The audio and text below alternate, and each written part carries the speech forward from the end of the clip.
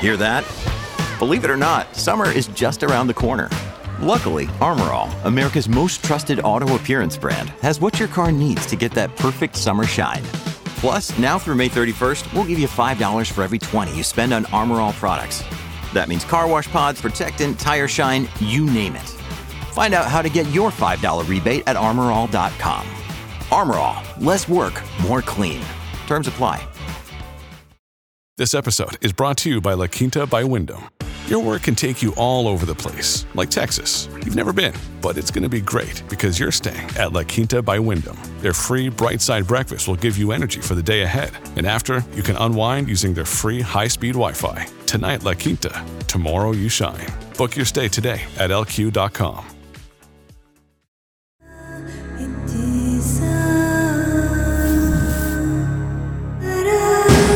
This is True Crime Psychology and Personality, where we discuss the pathology behind some of the most horrific crimes and those who committed them from a scientifically informed perspective. I'm Dr. Todd Grande. I have a PhD in counselor education and supervision, and I'm a licensed professional counselor of mental health. Dr. Todd Grande, that's my YouTube channel. Today's question is, can I analyze the attempted murder case involving the conspirators Diana Lovejoy and Weldon McDavid? So first I'll take a look at the timeline of the crime, then I'll move to my analysis. This case takes place in Carlsbad, California. The story starts with a couple who were married in 2007. A husband, Greg Mulvihill, is a computer programmer, and a wife, Diana Lovejoy, a fitness instructor and triathlete. The couple tried to have children. They had 8 miscarriages before Diana gave birth to their son. The stress of the miscarriages was difficult for the couple to bear. The animosity started to build between them. They sought marriage counseling to try to improve their relationship, but ultimately the relationship disintegrated. The couple separated in June of 2014 and started a 2-year battle over issues like custody, child support, and alimony. Diana made a claim of sexual abuse against Greg, saying that he offended against her and their son. He was ordered to move out of the family home. He ended up sleeping in his car. An investigation concluded that Diana's allegations were false. The couple entered into an agreement. Diana needed to pay Greg $120,000, and custody was to be shared. It was going to be 50-50.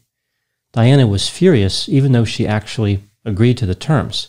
She did not want to pay Greg any money, and she wanted full custody. In November of 2015, Diana started a sexual relationship with a firearm instructor named Weldon McDavid. On December 25, 2015, so this would be Christmas Day, Diana met with her aunt at a restaurant. She asked her aunt if she could help her find somebody to kill Greg. Her aunt said she didn't know anybody. In August of 2016, Diana and Weldon conspired to kill Greg. Diana paid him $1,000 and promised him another $1,000 after the job was done. I guess he was like a discount hitman. On September 1, 2016, just before 11 p.m., Greg received a telephone call from a number he did not recognize. The caller was Weldon McDavid, but of course Greg did not know that. Weldon told Greg he was a private investigator. Over the course of a few calls made by Weldon to Greg, we see that Weldon communicates that he was willing to provide Greg valuable information that could be used in his upcoming divorce and custody dispute. Weldon specified a location where Greg could find this information. If Greg liked it, he could buy it. Greg was to go to this dark, remote location near Rancho Santa Fe Road to find this information. Greg called the police non-emergency number and told the dispatcher about the call. He wanted to know if this was unusual. The dispatcher said maybe a little unusual, but did not appear to be concerned. I wonder what type of experiences this dispatcher had where they would say this is only a little unusual. Seems like that would be quite a bit unusual. After another call from Weldon, Greg decided to make the trip. He brought a friend of his with him named Jason. Greg was carrying a bicycle flashlight. Jason was carrying what the police referred to as a mini bat. I guess it's like if you want to defend yourself, but not too much, right? Instead of carrying a normal bat, you carry a mini bat. After arriving, Greg and Jason started looking for a package of documents taped to a power pole as per Weldon's instructions. Greg was shining the flashlight around when he heard a noise and directed the flashlight toward it. He saw a man in the prone position holding a rifle. Shots rang out. Greg was hit once in the chest. 7 shots were fired altogether. Greg and Jason started running. Jason called 911. Greg was taken to the hospital, underwent surgery, and would recover. The police visited Diana Lovejoy at her residence at 3 a.m. When they told her what happened, this sniper-like figure attacked Greg, she giggled. The police didn't necessarily think too much of this, but then they learned that Diana had recently purchased a cell phone whose number matched the one that called Greg. Diana initially denied involvement, but after the police told her that they knew about the phone, her story changed. Now she was saying that she hired Weldon McDavid for $1,000 to scare Greg into giving up his custody rights, and she also had sex with Weldon a few times. The police interviewed Weldon. During the interview with the police, Weldon denied any knowledge of the crime. He claimed that he was at home during the night of the shooting, but he would not provide his phone to the police. He was not offering them a way to prove that. The police told him that they had his DNA from one of 2 towels left at the crime scene. Here we see Weldon starts to change his story. He said he might have been there. Then he remembered that he was there. He told them about how he heard the call of nature and had to make a deposit, so to speak. He used the towel like toilet paper. The police asked him where the towels came from. Weldon said he just saw them there. I guess they were like free-range towels, or perhaps wild towels. As it turns out, the towels were not wild. They in fact matched a set at Diana's residence. The police searched Weldon's residence as well and found the rifle that was used to shoot Greg. Diana and Weldon were charged with premeditated attempted murder and conspiracy to commit murder. They were tried together. Other than the plans that Diana and Weldon had already talked about, at the trial we find out a little bit more. For example, the towels that were found at the scene were placed there deliberately by Weldon. He thought that Greg would recognize those items as belonging to his son and realize the caller had access to his son. So bringing property of the person who ordered the murder to the crime scene was a good idea, as far as Weldon was concerned. Diana did not testify in her defense. Weldon did testify. Both Diana and Weldon were found guilty of premeditated attempted murder and conspiracy to commit murder. Diana was sentenced to 26 years to life, eligible for parole in 2036. Weldon was given 50 years to life. Now moving to my analysis. First, I will focus my analysis on Weldon, then talk about Diana. During the trial, Weldon tried to say the whole idea behind the plot was that if Greg came out to that rural location, it must mean that Greg was guilty of something, which could be used against him in the divorce, right? So that's how Weldon was trying to frame this, that they were just trying to set Greg up. He would go out there, he would be looking for these documents that he could use in the dispute, and that somehow would prove that he was guilty or a bad guy or whatever. Weldon claimed that he meant to record Greg, but then he realized that if he turned the light on his cell phone, Greg would see that. So he didn't really think through this plan of recording Greg. Interestingly, Weldon also admitted that he had searched the internet to find a day when there was a new moon, when it would be the darkest out there. So he knew he needed light to record Greg, but he looked for the darkest night. Weldon claimed that he only started shooting Greg after Greg saw him and said hello, and then said, "I've got a gun." Weldon claimed he was only trying to shoot the flashlight out of Greg's hand, believing it was a gun. He said after firing the first shot, he fired 6 other shots in the air and stopped once Greg and Jason started running away. He claimed he was too good to miss. If he wanted Greg and Jason dead, they would have been dead.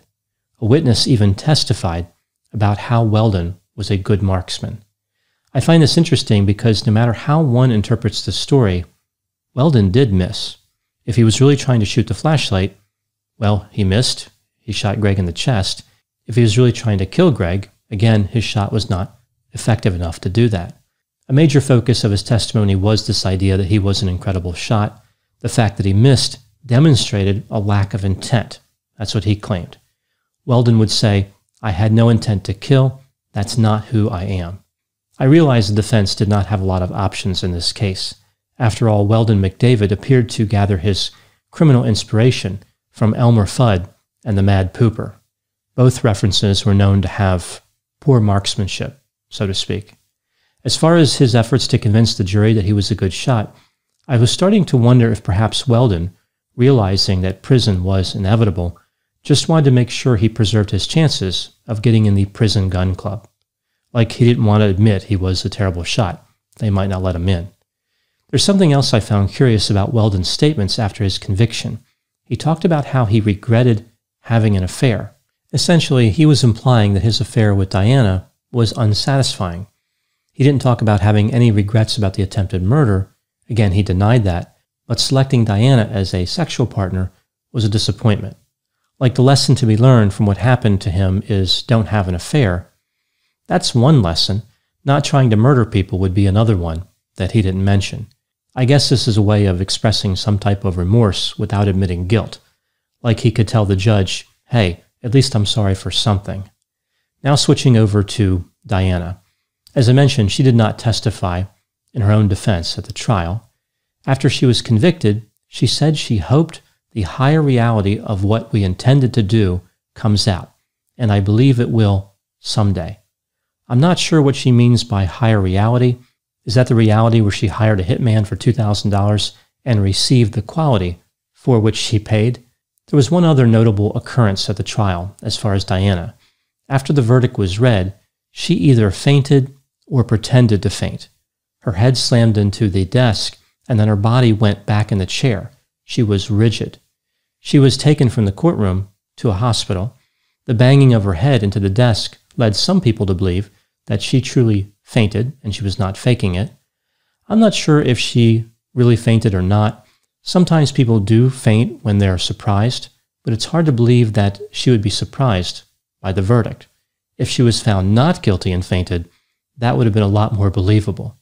Either way, I think it would have been interesting to hear her conversation with the hospital staff after she was transported there. Like they would say to her, "Have you been under any stress lately?" And she would say, "Well, I was just convicted of attempted murder." And they would answer, "Well, that explains it." Final thoughts on this case. This case must rank among the most inept criminal conspiracies. It's unbelievable what they were trying to do here and just how inefficient they were. They were not good criminals. It's almost like a lesson for criminals on what not to do. I guess the lesson here could be getting involved in a murder for hire is taking one perceived relational problem and transforming it into a giant, real legal problem. This has been True Crime Psychology and Personality from Ars Longa Media. This content is for educational and entertainment purposes only. Ars Longa Vita Brevis.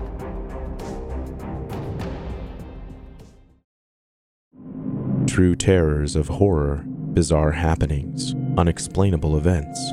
On our podcast, Disturbed, terror takes center stage.